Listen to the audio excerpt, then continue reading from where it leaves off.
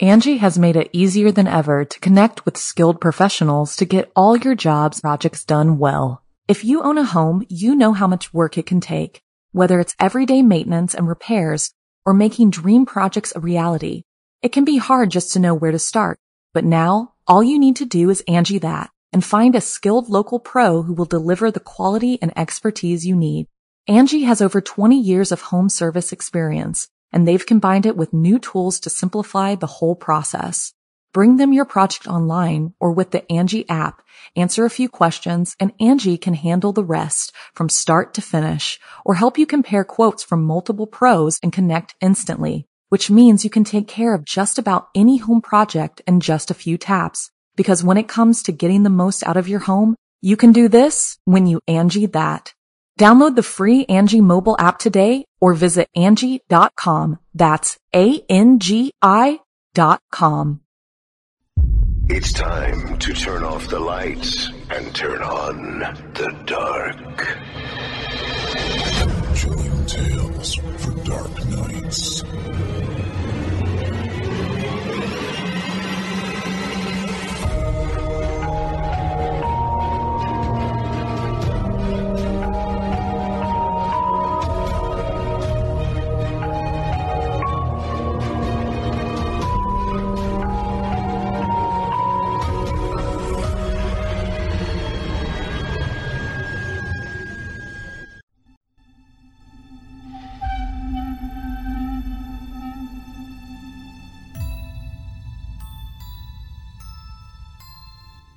Good evening, listener.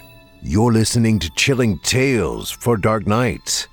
On tonight's edition, we invite you to leave behind your safe reality and descend with us into the frightening depths of the most terrifying imaginations with two audio adaptations of frightening fiction about prices paid and creepy countdowns.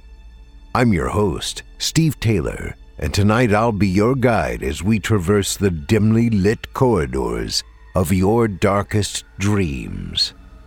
Joining us tonight to help bring to life the frightening fiction of Brandon Wills and S.M. Small are voice talents Ilithia Faye and Melissa Medina. Now, get your ticket ready, take your seat in our Theater of the Minds, and brace yourself. It's time to turn off the lights and turn on the dark.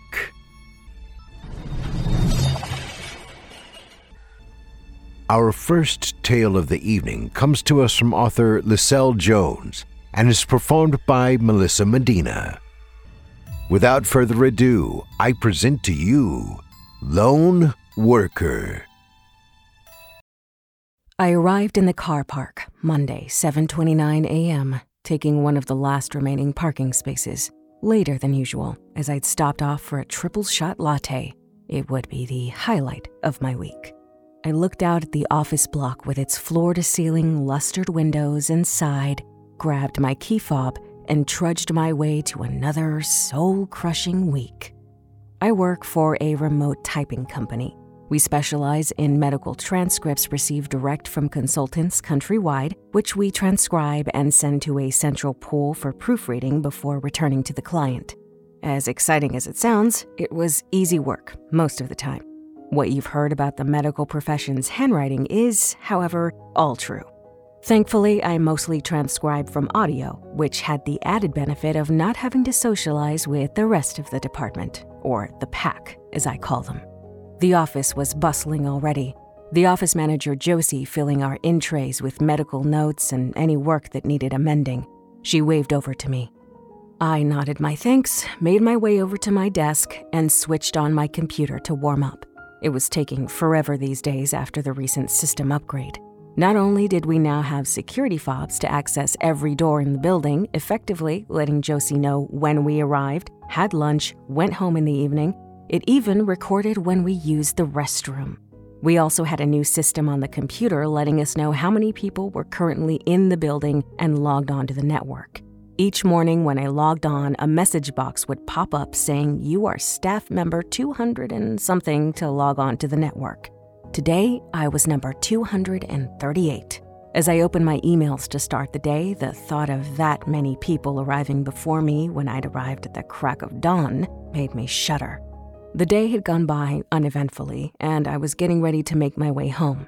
The time between everyone else in my team leaving and me leaving could be anything between half an hour to 2 hours plus. I enjoyed the peace and quiet after everyone had left and usually got most of my billable work done during this time. I was about to log off when a message box flashed up on my screen. You are alone. I stared at it for a moment, not sure if I was looking at an email or an instant message. Then it dawned on me. It was the system letting me know that everyone had now logged off and gone home. Probably something to do with the new lone worker policy. I really should have listened properly during the mandatory training I wasted half a day on last month. Way to go, system. Let me know I have no life and make it sound creepy as hell, why don't you? I muttered to myself as I closed the pop-up and logged off. Tuesdays were one of the days I dreaded the most. Every week, the crazy ladies in the pack would all go out for lunchtime tacos to a nearby Mexican restaurant. They called them Taco Tuesdays. I told you they were crazy. Not only would they never invite me, they would also just presume that I would cover reception for 2 hours plus. If it was busy, that would mean I'd get half my usual workload done and would have to stay even later than usual. The glass theme continued throughout the building, so the reception area and receptionist only had a wall of glass between her and our office. There was, however, a handy sliding partition so we could cover for her when she wasn't around, which was often. This was a cause of conflict amongst the pack. If the intercom buzzed, everyone would stare angrily at each other, trying to remember who had covered last. I mostly got away with it, partly due to being out of line of sight and partly due to not giving a crap. This particular Taco Tuesday, I was deeply engrossed in a report from a pediatric consultant when I heard the intercom buzz. Annoyed with the interruption, I quickly headed to the glass partition, ready to buzz through whoever was waiting to gain access from outside. As I walked over, though, I could see that there was nobody there. There was no way they could have moved away so quickly without me seeing them. Great, I thought. Now the intercom is faulty. What kind of idiot contractors did they get in to do the job? I went back to my desk and sent a quick email to Richard in IT to report the issue. As an afterthought, I mentioned that the new system pop-up that said I was alone in the building was creepy, and could he please switch it off for me? 5 minutes later, I heard someone moving around in the reception area and didn't have to look to know who it was. "Hi, Richard," I called out before heading over. He kind of had a thing for me, so the quick response didn't surprise me. To be honest, I knew he'd sort out my IT issues quicker than any of his colleagues, wanting to impress me with his skills. He was kind of cute in a nerdy way. Hey, Susan, thought I'd come down and have a look at your intercom problem." He smiled shyly, running his fingers through his dark, curly hair before starting to tinker with the intercom. "Hey," I smiled back, making him blush. "How's it looking? I really don't need the interruptions, especially when I'm covering by myself." He rolled his eyes. Yeah, Taco Tuesday. Well, I can't see any problems with it, to be honest, so I'll have the engineer out to have a look at it. Sorry." It wasn't what I wanted to hear, but hey, never mind. The pack would be back soon, then it would be their problem. Richard was about to leave when he turned back to me. "Oh, and the system message you mentioned, you are alone? Not sure what you mean. We don't have anything set up like that, but let me know if it happens again and I'll look into it." I gazed after him and began to doubt myself. Maybe I'd read the message wrong. I had been a little tired and stressed lately. Some of the reports from the children's hospital were particularly upsetting. Yeah, that was probably it. I was the last to leave again that day and was relieved to see that I didn't get another "you are alone" message. Throwing my bag onto the passenger seat and settling into my car, I adjusted the rearview mirror. I froze, gaping at where I'd stood a moment earlier. Crouching by the front door of the office block, there was a figure. It looked female, but that was all I could be sure of. Cloaked in darkness, her outline sizzled with something like electricity. She was bent over on all fours, distorted, flickering like a faulty light bulb. The air around me throbbed, amplifying the sizzling sounds until I felt sick and dizzy. Suddenly, the figure screeched and 4 sets of claws on spindly arms and legs flew out in my direction. I hit reverse and spanned the car around as the sizzling and screeching sounds became almost unbearably loud. As I got ready to speed away, my headlights illuminated the office entrance. The figure was gone. The sounds cut out, replaced by a thick silence, and I was overcome by a feeling of utter emptiness. I sat, quaking, until the sensation subsided, then drove home in a daze. I went straight to bed with one of the worst migraines I'd ever had, questioning my sanity until the early hours of the morning. Angie has made it easier than ever to connect with skilled professionals to get all your jobs projects done well. If you own a home, you know how much work it can take, whether it's everyday maintenance and repairs or making dream projects a reality. It can be hard just to know where to start, but now all you need to do is Angie that and find a skilled local pro who will deliver the quality and expertise you need. Angie has over 20 years of home service experience, and they've combined it with new tools to simplify the whole process.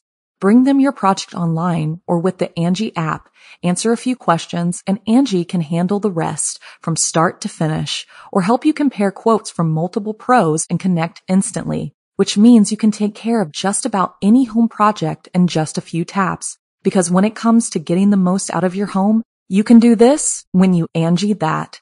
Download the free Angie mobile app today or visit Angie.com. That's ANGI.com. I forced myself to go back there the next day. Having other people around would be comforting for once. I arrived amidst the drama of a total system failure.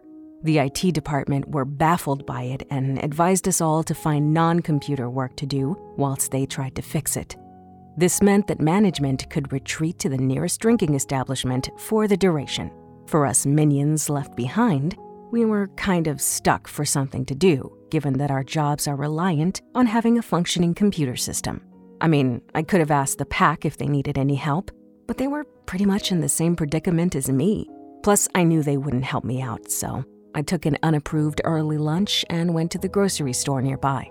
I had a triple shot latte whilst I was there and gave myself a good talking to. Obviously, I was stressed. More stressed than I'd realized. How else could I explain the events of the night before? I mean, what I saw wasn't real. It couldn't be. I was tired, stressed, conjuring up weird crap because a migraine was on its way. Yeah, that was probably it. Uncharacteristically, I bought muffins for the pack to make up for my lack of support and to smooth things over in case I needed help catching up. That, plus I'd failed to bring anything in when I celebrated my 30th birthday earlier in the month. The tradition of having to bring cakes in on your own birthday felt like adding insult to injury, and I hadn't bothered this year. 30, still stuck in this boring job, virtually glued to a screen every week. That stress-induced hallucination was the most exciting interaction I'd had all week. When I got back to the entrance, I noticed that there were no lights on. With it being October, the lights were usually on pretty much all day. I went inside. All the desks were empty. All the computers turned off. Maybe everyone had decided to do the same thing as me and gone on long lunch breaks. I headed to my desk to check if anyone had left me a note. That's when I saw it. My computer was on, static interference crackling and buzzing all over its screen. I stared, transfixed. Then a message box shuddered up. You are not alone. My eyes darted around the room. All right, very funny, guys, I called out. Did Richard put you up to this? Even as I said it, I knew that wasn't what was happening. Richard wouldn't do anything to jeopardize his chances with me, as slim as they were. The pack didn't have the imagination, personality, or sense of humor to dream up such a prank. Scenarios started to run around my head. Maybe someone else in IT had set up the system message. Maybe it was remote from head office and IT didn't know. Maybe I really was going crazy. I was drawn back to the screen. The static started to intensify, and I heard a scratching sound. It started from the front door, dragging across to the windows, and then back again faster than humanly possible. Dark shadows moved from one side to the other, trailing the scratching sounds. They got louder and began to be accompanied by breathy, wailing screeches that made every window in the room shake. They got louder and louder until I thought my ears would explode. I knew then that I hadn't imagined the night before. She was back. The shadow now clearly her watching me from outside the window, waiting for me to make a move. I put my hands over my ears and screamed at the top of my voice. The computer went blank, and the noises stopped. Her shadow gone. I waited a full hour before making a bolt for my car. It was as if nothing had happened. Complete silence. She was gone, just like the night before. I seriously considered not going in on Thursday, but I wanted answers. Josie was kind of apologetic about not leaving me a note when she'd sent everyone home early the previous day, giving me a strange look when I tried to tell her what had been happening. "You've been working hard lately," she intoned. "Would you like me to refer you to occupational therapy? Perhaps you could talk through your issues with them?" I didn't like the way she said issues. Richard was nowhere to be found. His colleagues had no idea what the static interference could be and knew nothing about the system message. They suggested that I should turn the computer on and off if it happened again. As the day progressed, my unease grew and my courage retreated. I had no idea what I was going to do if she came back again. My only plan was to try to see her more clearly, see who or what I was dealing with, see if I could find a weakness or, at the very least, find out what she wanted from me. One by one, everyone left to go home, and I stared at my computer screen waiting for something to happen. An hour passed. It was now completely dark outside, and I was considering giving up and going home when a message box appeared on my screen, followed by another and another. "You are not alone. I am watching you. I am waiting for you. Are you waiting for me?" This time the messages were accompanied by something else, a timer counting down from 30. All my bravery and curiosity flew out of the window. I knew I had to get out. I grabbed my keys and phone and ran toward the front door, pausing briefly in fear of what was outside, but knowing I had to take the risk. I made my move and ran toward my car, cursing at having to park further away that day. My phone started to buzz. I turned to look at its screen. 29, 28, 27, 26. I whimpered and picked up speed. The breathy screeches from the previous night started up behind me, the sound of claws tapping against concrete in pursuit. I made it to my car without looking back. As I locked the door, scratching started on the windshield and windows. Dark shadows began to swirl round and round. I dropped my keys and scrabbled around for them before finally managing to start the car. I flew out of the car park on what felt like two wheels, but the shadow followed. It kept pace beside my car, scratching at the doors, trying to gain access or toy with me, I didn't know. The navigation system flicked to life, its blurry screen numbering exits that didn't exist.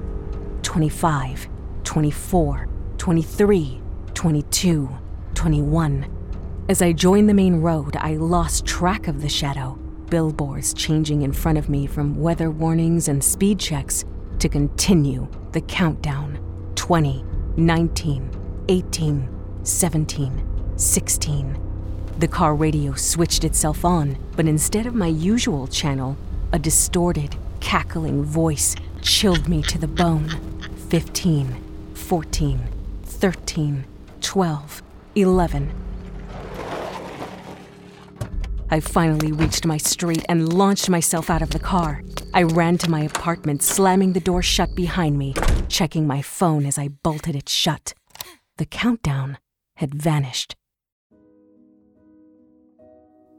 I didn't go back the next day or the week after. 3 months had passed when I eventually decided to hand my notice in. By email, of course. There was no way I was going back there again. I claimed I was going to take a career break to go traveling. They either believed me or didn't care. I suspected the latter. The truth was, I'd taken some of my clients with me, contacting them directly to say I was now self-employed and would be happy to continue working for them, at a reduced rate, of course. It meant I could work from home, more years of my life spent stuck to a computer screen. The only person upset to see me leave had been Richard, and we arranged to meet up today for a coffee. He wanted to give me a good luck card and a box containing the possessions I'd left at the office. We'd agreed to keep in touch, but I knew we wouldn't. He didn't look at me the same way he used to. The shy glances were gone, and it sounded as if he'd be moving his crush on to someone from the accounts department. Back home, I settled on my sofa and opened the box, knowing the only thing in there I cared about was my iPad. I switched it on, ready for a relaxing night with my reading app. I gasped. The air around me throbbed, and I heard loud scratching on my front door and windows. The iPad screen crackled, and a pop-up message dominated the screen along with a timer. You're never alone. I was about to find out what happened when the countdown reached 0.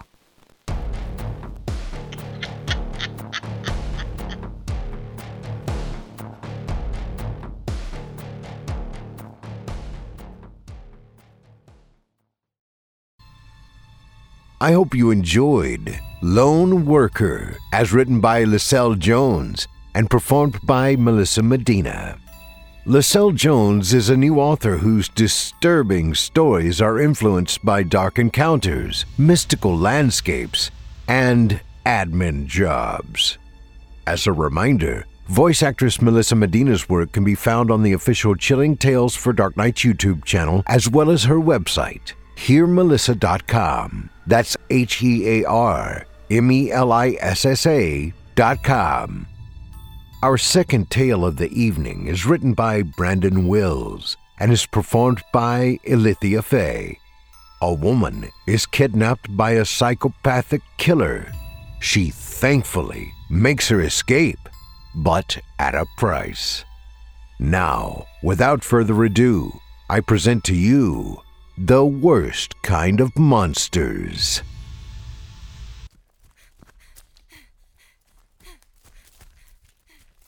That night was cold. The sticky after-storm air clung to me like a wet rag, and the fog started rising. I could see exactly where I needed to go. Behind me, I could hear the unmistakable sound of feet pounding on the pavement and the deep-winded breathing of a desperate charge. He was surprisingly fast, but I was quicker and more desperate. He was an out-of-shape, overweight, middle-aged man, and I was none of those things. By then, he had been chasing me for about a mile through the rugged woods. I also doubted that he could breathe very well through that modified pillowcase draped over his head. His eyes were probably bulging from exhaustion through the holes in the fabric. I hoped he would keel over dead from a massive heart attack, but luck wasn't on my side yet. I sprinted across the 2-lane road toward a community that I could see from that hill over the tree line below.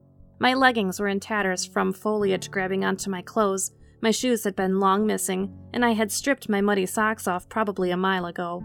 My bare feet were aching and probably bleeding from running across forest debris and gravel, but I persevered. I didn't care about the pain. My life depended on escaping from this psychotic man. No matter what, he wasn't going to win. I was. He had been driving with me tied up in the trunk for hours, but I was carefully sawing at the extension cords he used for rope with a pocket knife. The trunk was utterly dark, so I had to navigate only by touch. The trunk had a pungent metallic odor that I realized was the smell of old dried blood. There was also a small leak in the trunk, which happened to be dripping on my head, adding to the torture of this hell. The car was ancient, so it didn't have an escape button or hatch from the trunk. After what seemed like hours, the car had suddenly come to a stop. I heard the door slam shut and then heard his feet crunching on gravel as he marched toward the rear. The trunk popped open to reveal dusk had come and that the pillowcase psycho was back. Well, hello, beautiful. I just had to stop to get one last look. From hours of seething anger and the primal urge to survive, I leaped from the trunk, lunging for his face with that pocket knife. His eyes popped like a grape, exactly where I was aiming. Blood immediately began gushing from the wound. His face twisted in agony as he screamed a guttural roar of pain and fell to his knees. I thought about stabbing him again, or trying to beat the shit out of him, but last second, I decided he would probably win that battle. Every hour of jogging and running in the mornings had prepared me for this moment. Not knowing how much time that had given me, I sprinted for the woods. He soon followed. Hours later, I was sprinting for an unknown town through a dense patch of woods long before sunrise. It was nearly pitch black, except for little moonlight peeking between the clouds. Earlier that day, it had rained. Before all this chaos, I hadn't even considered how the rain could be a curse. The mud in this part of the woods was becoming thicker and deeper with every step. It soon became obvious that I had entered a swamp. Soon, I was up to my knees in water, then my waist. It had been a while since I'd seen or heard the man behind me. I hoped and prayed that he had given up on his pursuit. Thoughts began to form about what I would do when I finally made it to the town.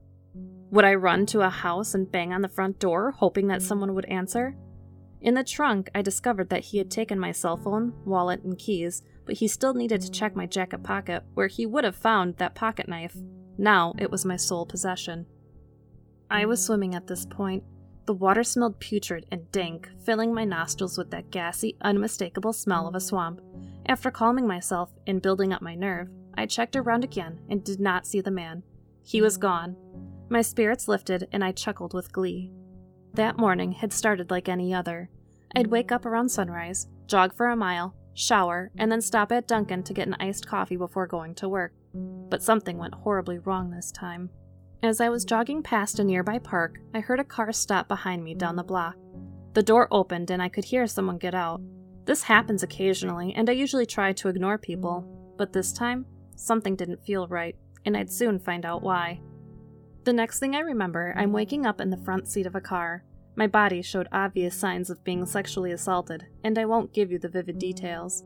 The back of my head was drenched in dried blood, along with a pounding headache. The car reeked of cigarettes, and the old upholstery was cracked in a million places. The man who owned this clearly didn't care much about it. I looked around to see if I could spot him. The car was parked in the woods somewhere.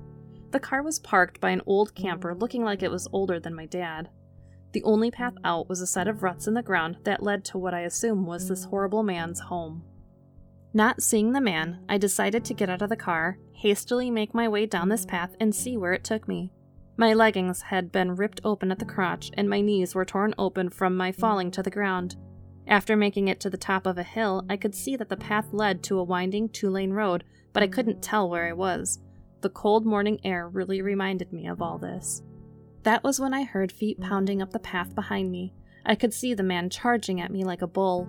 The pillowcase over his head topped a large, hefty body capable of surprising speed. I bolted, praying that my morning jogs would give me endurance beyond his. I next remember waking up in his trunk, tied up like a hog heading out to be slaughtered.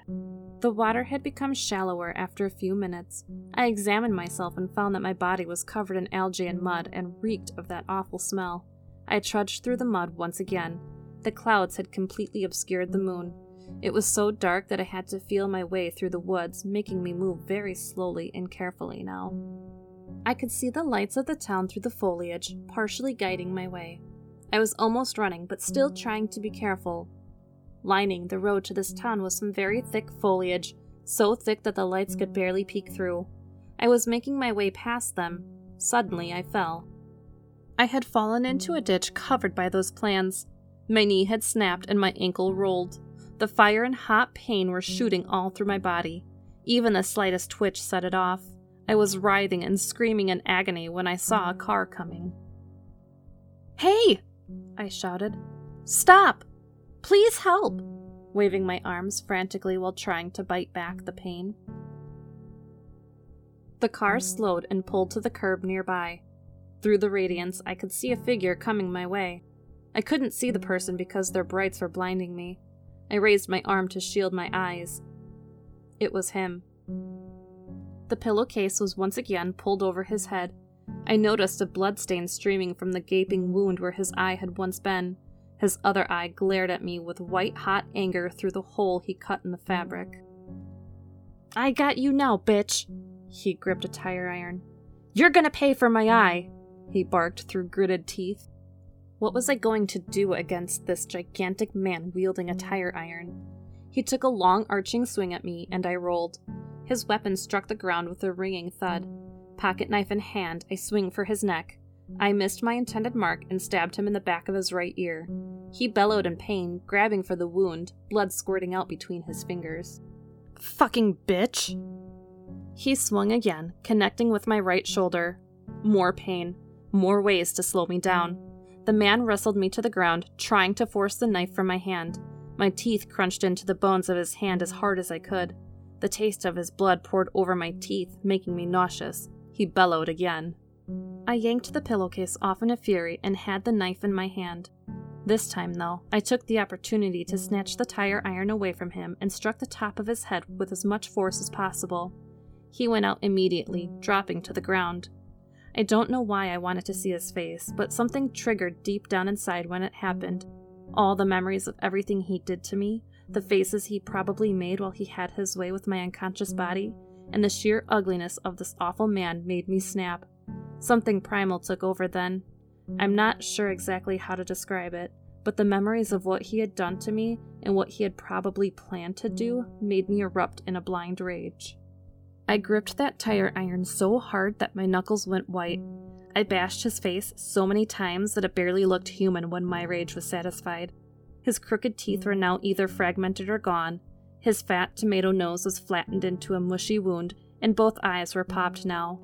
His ugly acne-scarred face was now bruised, busted open, and swollen.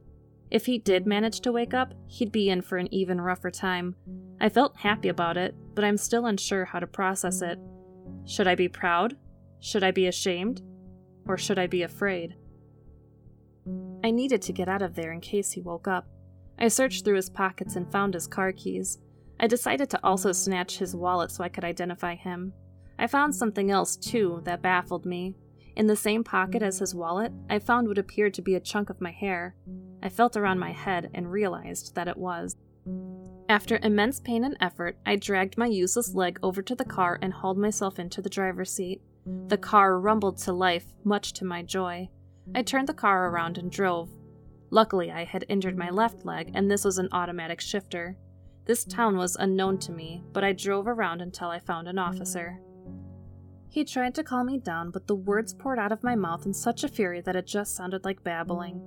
I must have been a sight with mud and algae up to my stomach, clothes shredded, no shoes or socks, twigs in my hair, and the stink of swamp. The officer did his best to calm me down, and after a while, I managed to tell him the story. He took me down to the station and brought me a cup of coffee and a blanket. I remember thinking about how many showers it would take to clean off the swamp gunk and clean myself of the filthy memories from that evening. The police found him still unconscious by that ditch. He confessed to my assault and 3 murders, but DNA testing later pinpointed him to 12 others. All of them were around my age and looked strikingly like me. In his home, they found boxes of demented memorabilia like their underwear.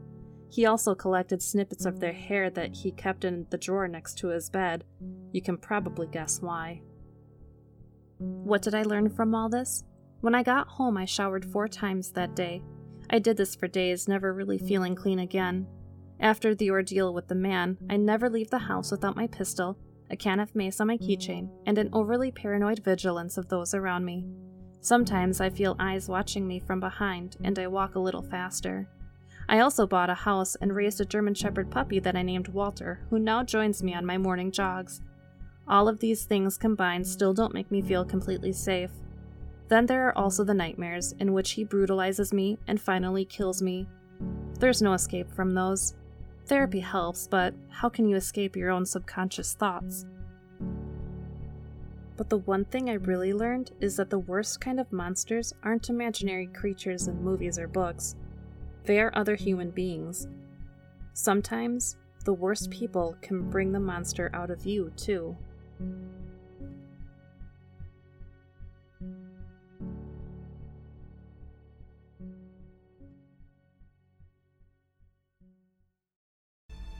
I hope you enjoyed The Worst Kind of Monsters, as written by Brandon Wills and voiced by Ilithia Faye.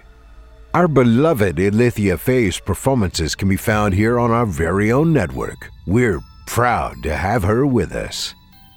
And since I'm plugging away here, be sure to check out the other shows we offer on our network. We have Horror Hill, airing Thursdays for your hardcore, more brutal offerings. Drew Blood's Dark Tales airs Friday, featuring some southern down-home horror. Fear from the Heartland airs Wednesdays. Longtime resident Otis Gyrie has a show on Sunday nights that features 2 stories on the Standard Edition, as well as 2 more which can be accessed through our patrons area. Now, our weekly Descent into the Depths has just about come to a close. But before we go, I'd like to take a moment to thank you for joining us for tonight, and remind you to take a moment to stop by our iTunes page and leave Chilling Tales for Dark Nights a 5-star review and a kind word. And follow us on Facebook, Twitter, and Instagram if you haven't already. And of course, subscribe to us on YouTube, where you can find an archive of our work going back to 2012. And consider signing up as a patron at our website, chillingtalesfordarknights.com, to show your support and get all of our content ad-free. I'm your host of the evening, Steve Taylor, and it's been a pleasure. Tune in again next week when we once again turn off the lights and turn on the dark. Sweet dreams, listener. Sweet dreams.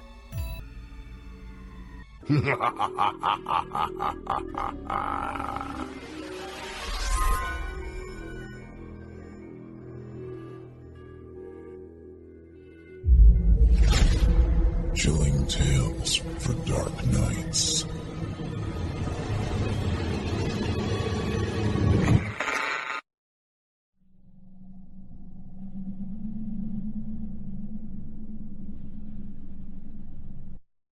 Angie has made it easier than ever to connect with skilled professionals to get all your jobs projects done well. If you own a home, you know how much work it can take, whether it's everyday maintenance and repairs or making dream projects a reality. It can be hard just to know where to start, but now all you need to do is Angie that and find a skilled local pro who will deliver the quality and expertise you need. Angie has over 20 years of home service experience, and they've combined it with new tools to simplify the whole process. Bring them your project online or with the Angie app, answer a few questions, and Angie can handle the rest from start to finish, or help you compare quotes from multiple pros and connect instantly, which means you can take care of just about any home project in just a few taps. Because when it comes to getting the most out of your home, you can do this when you Angie that. Download the free Angie mobile app today or visit Angie.com. That's ANGI.com.